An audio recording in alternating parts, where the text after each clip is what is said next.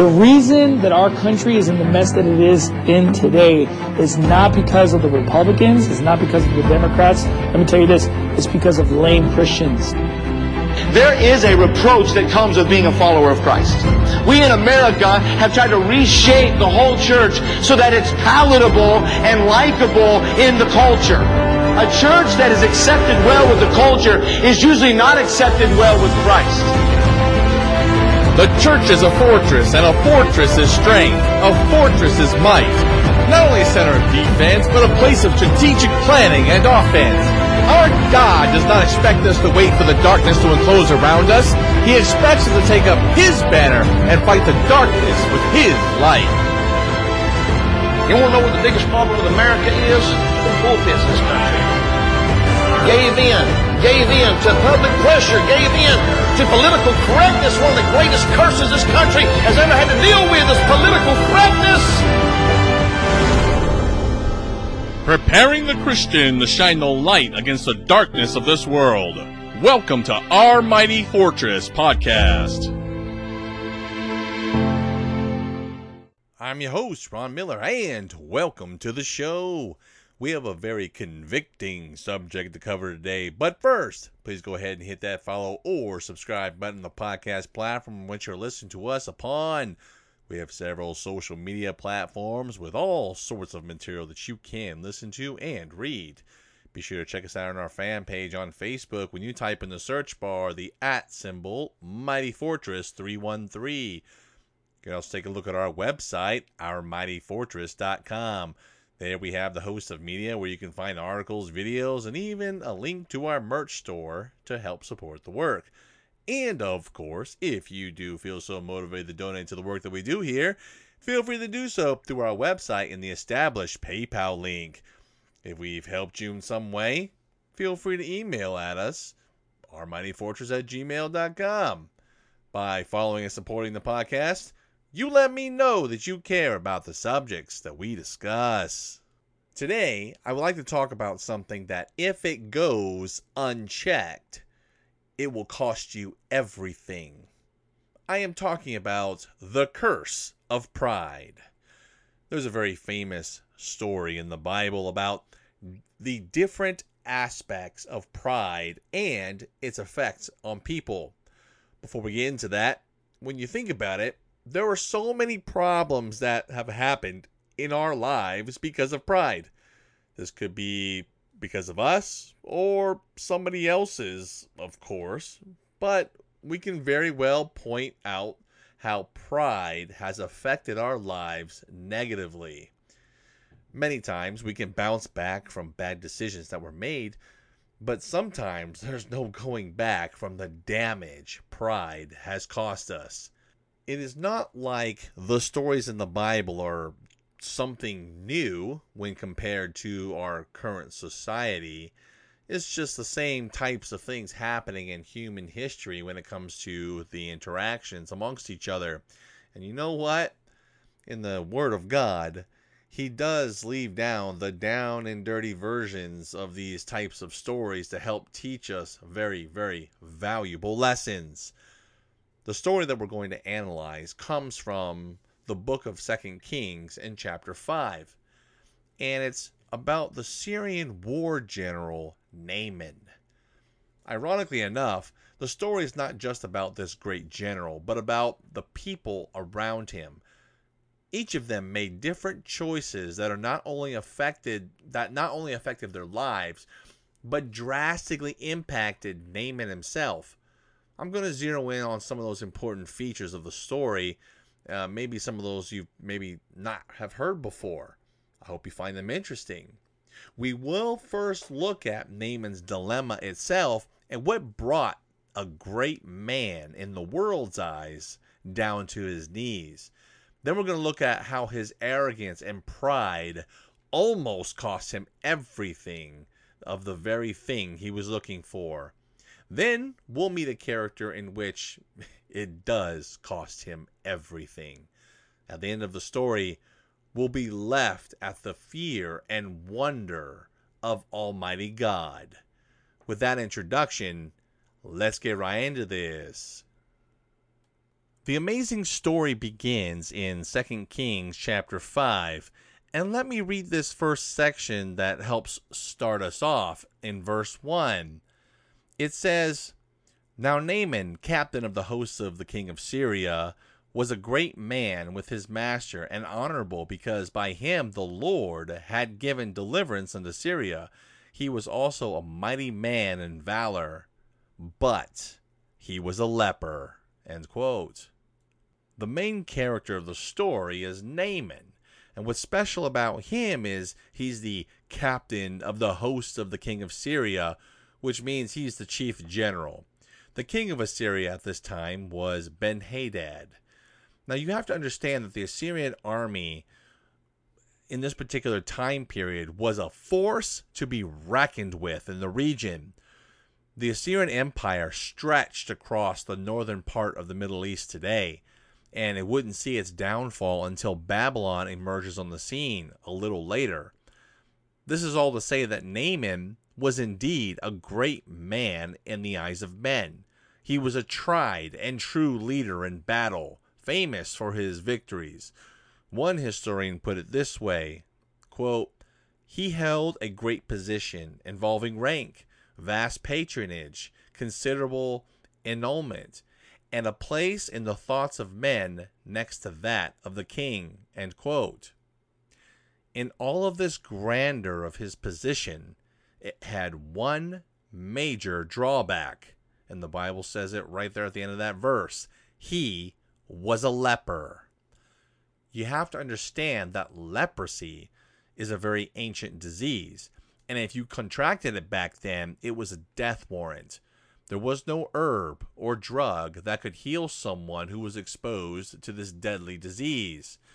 According to the Centers for Disease Control, Hansen's disease, which is formerly known as leprosy, they renamed it, is an infection caused by slow-growing bacteria called Mycobacterium leprae.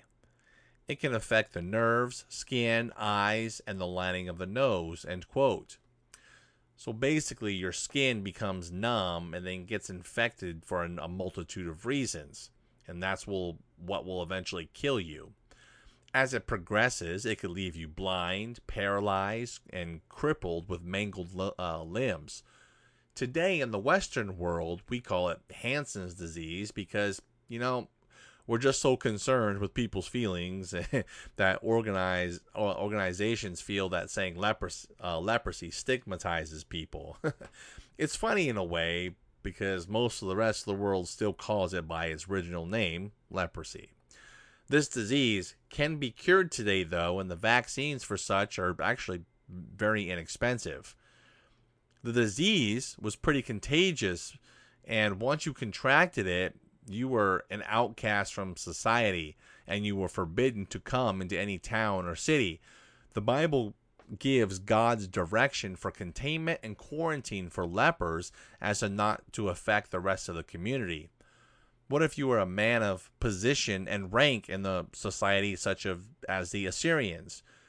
It seemed as though Naaman had done so much to gain favor with the king because, hey, he didn't want his military genius to just get shoved off somewhere. So, hey, even though leprosy brought shame and people were constantly trying to keep their distance from you, the king said, hey, let's keep Naaman close. It goes to show, though, no matter how much power and how much prestige that you attain, you can still be brought to the point of death by something so small as a bacteria. On top of that, he was a lost man, not knowing the one true and living God. This is the perfect picture of what Jesus Christ was saying in the New Testament in the book of Matthew, chapter 16 and verse 26, when he said, quote, "For what is a man profited if he shall gain the whole world and lose his own soul? Or what shall a man give in exchange for his soul?" End quote. Now let's read on into the story. In verse 2, it says, "And the Syrians had gone out by companies, and had brought away captive out of the land of Israel a little maid. And she waited on Naaman's wife. And she said unto her mistress, Would God my Lord were the prophet that is in Samaria, for he would recover him of his leprosy. And one went in and told his Lord, saying, Thus and thus said the maid that is in the land of Israel. End quote. The next part of the story here is pretty important because another character is introduced out of nowhere. When the Assyrian raiding parties came back from Israel with spoils and slaves, a young Jewish girl was brought to serve Naaman's wife. This girl's attitude towards her situation is truly something to admire. Instead of being proud and bitter about her situation, she makes what seems to be, at this point, an absurd claim that her God can heal Naaman. Now you have to keep this in mind, that Naaman was a Gentile and not a believer. Then we would have to consider the faith of the young girl to say that God could heal leprosy, because there were no examples for her to go off of in the Old Testament. Moses' sister Miriam was punished with leprosy for 7 days and then healed, but she was not a true leper. Not one person in the Old Testament was healed of leprosy until that time. So how did the little girl know that? It wasn't in the specific problem in which she focused. Rather, it was the faith that God would have mercy on an unsaved man. This little girl is unnamed, and we don't even know what happened to her later. But her faith undoubtedly gave her many rich rewards in heaven, as her faith would lead to Naaman's salvation later in the story. There are many people in the Bible that are not named, but played a significant part in God's plan that he had set in order. There's a very good lesson there about that, in which you don't have to be famous or known by everyone to make a major impact upon people's lives and please God. This girl was a tremendous example, and we don't even know anything about her. Now, we do know enough about her to still talk about what her works and what she did about 3,000 years later. That's pretty astounding. Naaman is obviously in a desperate state. So he figures he had nothing to lose but his life, right? So why not listen to this young girl's advice about seeking after her God? The reaction in the next set of verses are actually pretty funny. Verses 5 through 8, it says, And the king of Syria said, Go, and I will send a letter to the king of Israel. And he departed and took with him 10 talents of silver and 6,000 pieces of gold and 10 changes of raiment. And he brought the letter to the king of Israel, saying, Now when this letter is come unto thee, behold, I have therewith sent Naaman my servant to thee, that thou mayest recover him of his leprosy. And it came to pass, when the king of Israel read this letter, that he rent his clothes and said, Am I God to kill and make alive, that this man doth send unto me to recover a man of his leprosy? Wherefore consider, I pray you, and see how he quarreth against me. And it was so, when Elisha, the man of God, had heard that the king of Israel had rent his clothes, that he said to the king, saying, Wherefore hast thou rent thy clothes? Let him come now to me, and he shall know that there was a prophet in Israel. End quote. Remember, the mighty Assyrian Empire was already knocking at Israel's door for conquering when Naaman sent this letter. The king of Israel, he was thinking that they were just trying to look to pick a fight to really seal the deal and invading. The king's response was right when he said, Am I God to kill and make alive? Once again, there wasn't a prophet of Israel that had used the power of God to heal leprosy until this time. Besides that, I'm pretty sure that the king of Israel could actually care less that the Assyrian general got the cure that he was looking for. I mean, think about it. Israel's army would be better off if the Assyrians lost one of their best generals, right? Let's be real about that. Is that not what most of us would be thinking at first? Thinking, wait a minute, why would I want to save you? You're my enemy, right? Well, King Solomon wrote in the book of Proverbs, chapter 25, starting in verse 21, it said, quote, "If thine enemy be hungry, give him bread to eat, and if he be thirsty, give him water to drink, for thou shalt heap coals of fire upon his head, and the Lord shall reward thee." End quote. It is not like Israel didn't know the teachings in the Proverbs, but the state of the nation at this time was not very good. What was the Lord saying there? He says, bless your enemies, feed them if they're hungry, give them water if they're thirsty, and you'll heap coals of fire upon their head. What does it mean? That you're going to convict them and make them second guess what they're even doing to you. This message will be reiterated later on in the New Testament with Jesus Christ himself. Now Elisha had heard that the king was freaking out about this message and knew it was a sign from the Lord. He said to let this man come down, and he shall know that there is a prophet in Israel. I don't believe that Elisha was speaking out of pride here. Rather, it was to point to the Almighty God that could not only heal Naaman, but also a decaying Israel at the time. In previous chapters, God had already worked mighty miracles through Elisha, and though there wasn't a record of healing with leprosy specifically, that didn't stop him from claiming that God could do it. Naaman would then come down to meet the prophet of Israel, or so he thought anyways. Let's look at verse number 9. So Naaman came with his horses and his chariot and stood at the door of the house of Elisha. And Elisha sent a messenger unto him, saying, Go and wash in the Jordan 7 times, and thy flesh shall come again to thee, and thou shalt be clean. But Naaman was wroth, and he went away and said, Behold, I thought he will surely come out to me and stand, and call on the name of the Lord his God, and strike his hand over the place, and recover the leper. Are not Abana and Pharpar rivers of Damascus better than all the waters of Israel? May I not wash in them and be clean? So he turned and went away in his rage. And his servants came near and spake unto him and said, My father, if the prophet had bid thee to do something great, wouldst thou have not done it? How much rather then when he saith to thee, Wash and be clean? End quote.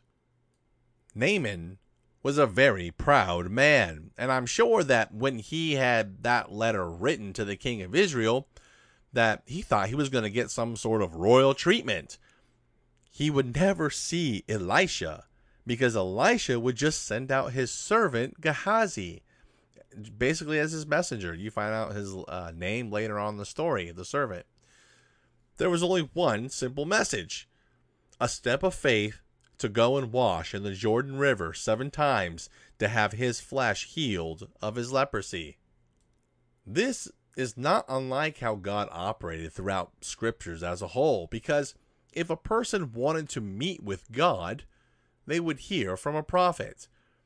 Naaman was filled with wrath at this response, as Elisha didn't meet his grand expectations on what he thought it was to be, how he's going to be healed and all that type of stuff. Then he said, well, my rivers in Assyria are better than Israel's, so why not wash in them? He traveled all the way down to see Elisha and didn't have his expectations met because of his pride and his arrogance. And he turned away home angry. One theologian wrote about this situation. He said, quote, The natural man is a poor judge of God's methods of salvation. Naaman had made up his mind that the prophet's method, what the prophet's method would be. He had his own notions concerning the fitness of things, the mode of which divine help would come, if it came at all, and how it would come to him. Naaman would be reminded by his servants that if he was asked to do some great thing, he would do it. But what does he have to lose with this particular thing? End quote. Naaman essentially had the idea that most of the world has today when they think about attaining their own salvation. But no man can possibly do such. It says in the book of Isaiah, chapter 64 and verse 6, it says, But we are as an unclean thing, and all our righteousnesses are as filthy rags. And we all do fade as a leaf, and our iniquities, like the wind, have taken us away. End quote. What is he saying? He's saying that our good works before God are filthy rags before him. Now that's astounding. The New Testament is going to reiterate this in the book of Ephesians, chapter 2, verses 8 through 9, where it says, "For by grace are you saved through faith, and not of yourselves. It is the gift of God, not of works, lest any man should boast." Our works mean nothing to God when it comes to salvation. Now, of course, when one becomes a believer and a Christian, the works that you do here on earth will be judged, and the rewards you get in heaven or the lack thereof, those things will be looked at. But in the scope of salvation itself, that is only found in the finished work of Jesus Christ. Naaman thought that he was worthy of some sort of spectacular treatment, but God decided to take a direct shot at his pride and arrogance. He was left with a choice: either leave angry or do something which seemed so simple to do. Naaman would finally make the wise decision to heed Elisha's words, and we would see that starting in verse 14. It says, quote, "Then he went down and dipped himself 7 times in Jordan, according to the saying of the man of God, and his flesh came again like unto the flesh of a little child, and he was clean. And then when he returned to the man of God, he and all his company, and came and stood before him, and he said, Behold, now I know that there is no God in all the earth but in Israel. Now therefore I pray thee, take a blessing of thy servant. But he said, As the Lord liveth, behold whom I stand, I will not receive, or I will receive none. He urged him to take it, but he refused. And Naaman said, Shall there not then, I pray thee, be given to thy servant 2 mules burden of earth? For thy servant will henceforth offer neither burnt offering nor sacrifice unto other gods, but unto the Lord. In this thing the Lord pardon thy servant, that when my master goeth in the house of Rimmon to worship there, and he leaneth upon my hand, and I bow myself in the house of Rimmon, when I bow down myself in the house of Rimmon, the Lord pardon thy servant in this thing. And he said unto him, Go in peace. So he departed from him a little way. When Naaman set aside his pride, God was then able to fulfill what he said he was going to do. When he washed 7 times in the Jordan River, his skin was no longer leprous. But the Bible says that his skin was like that of a child and clean. He was completely healed of his infirmity, and I am sure the look on his face drastically changed.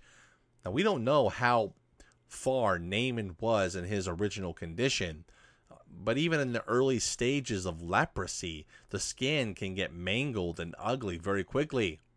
He was given life anew by obeying God in faith. The cure did not lie within the Jordan River itself, but upon the faith of Naaman. Notice that Naaman's attitude completely changed. This is what's true about biblical repentance and what that looks like. And of course, if you want more on that subject, I just recently did a podcast on that, podcast number 18, Repent for What is what it's called. Check it out. Now, Naaman was proclaiming that there is no other God in all the earth. Those are tremendous words for a former pagan.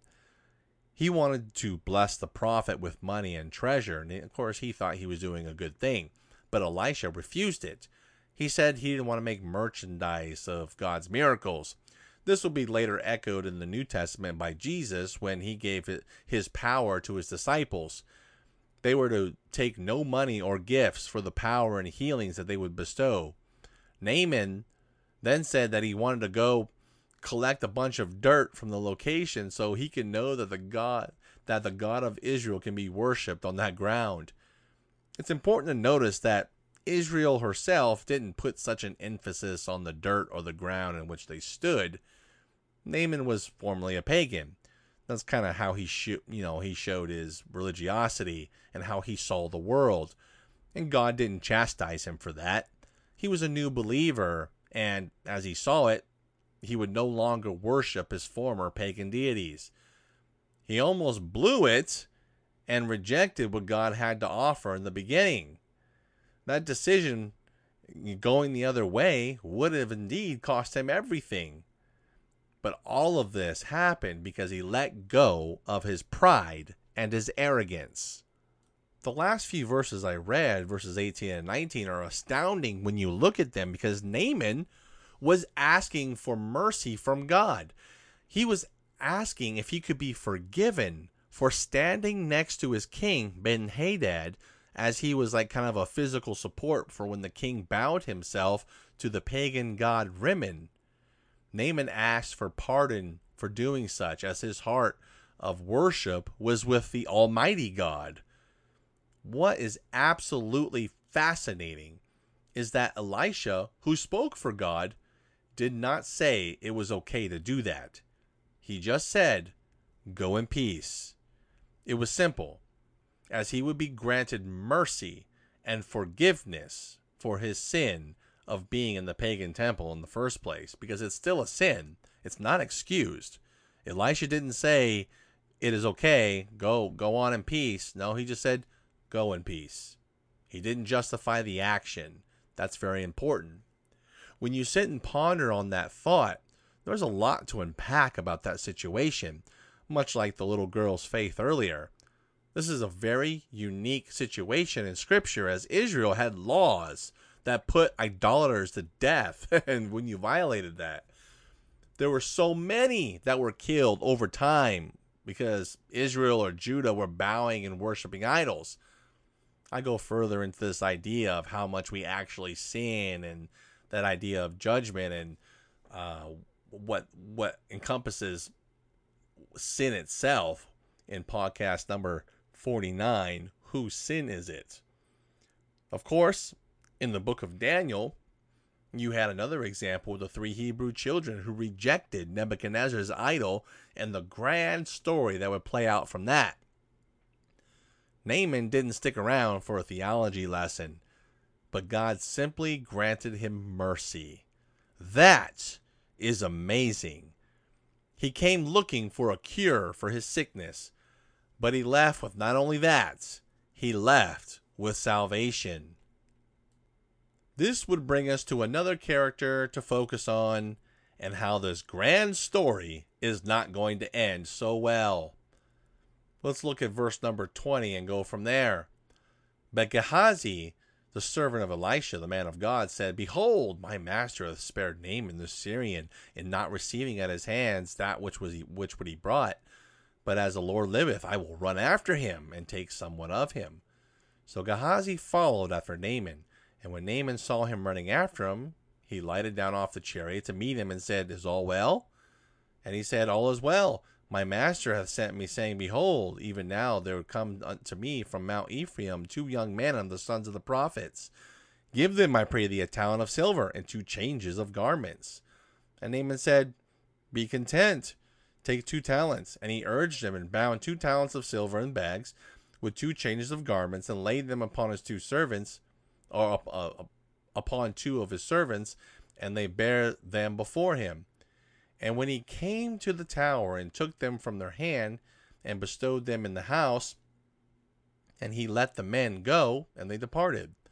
But he went in and stood before his master, and Elisha said unto him, "Whence comest thou, Gehazi?" And he said, "Thy servant went no whither." Basically saying, I didn't go nowhere. He lied. And he said to him, "Went not mine heart with thee, when the man turned again from his chariot to meet thee? Is it a time to receive money, and to receive garments, and olive yards, and vineyards, and sheep, and oxen, and manservants, and maidservants? The leprosy therefore of Naaman shall cleave unto thee, and unto thy seed forever, and he went out from his presence a leper, white as snow. End quote. Gehazi, the servant who delivered the messages for Elisha, in his pride, decided to be covetous. He said to himself basically that it's such a waste that such rewards were rejected by Elisha. He thought up a lie to go tell Naaman about giving a gift to the sons of the prophets who came down to visit. He did all this in the name of Elisha as well. It's important to remember what I said previously, that God's power is not for sale, and there were strict rules about not receiving gifts for such things. In his pride, I bet Gehazi thought that he'd get away with it, but that's because sin makes you stupid. Think of it this way. Elisha just performed the word and power of God, and yet Gehazi somehow thought that he could not only escape Elisha's notice, but God's notice of his sin. Gehazi's punishment was to bear the leprosy that escaped Naaman, and now his sin of pride and covetousness would carry him to his grave. Gehazi's greed and deception are a warning for us today as well, and the lessons of pride throughout the story. Many of us can have very similar experiences, as far as the choices that we make in our life, much like Naaman had to make. Our pride can deter us from making good choices. And this story is no different from the types of things we deal with today. This story would ring throughout the generations, even until Christ's time, when he mentions Naaman again in Luke chapter 4 and verse 27.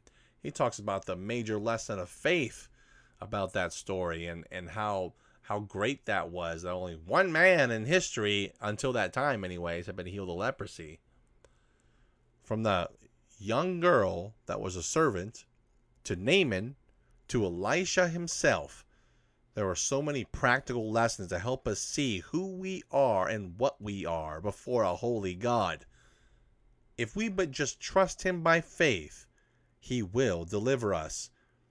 Many trials are for our own good, but not only to help us grow, but that maybe it might be for another person that you meet along the way. I deal more with that subject in podcast number 6, With a Purpose. But ultimately, no matter what God puts in our lives, he will be there to walk us through it.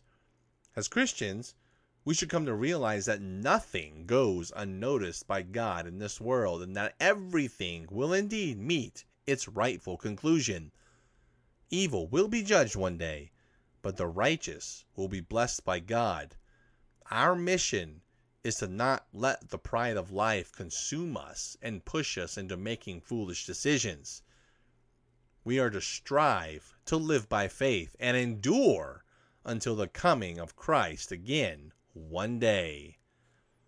I want to thank you for listening, and be sure to follow us on the podcast media. Please take a look at our website, ourmightyfortress.com, and subscribe for more updates. Stay tuned next time for more great content, and remember to find your refuge and strength in our mighty fortress.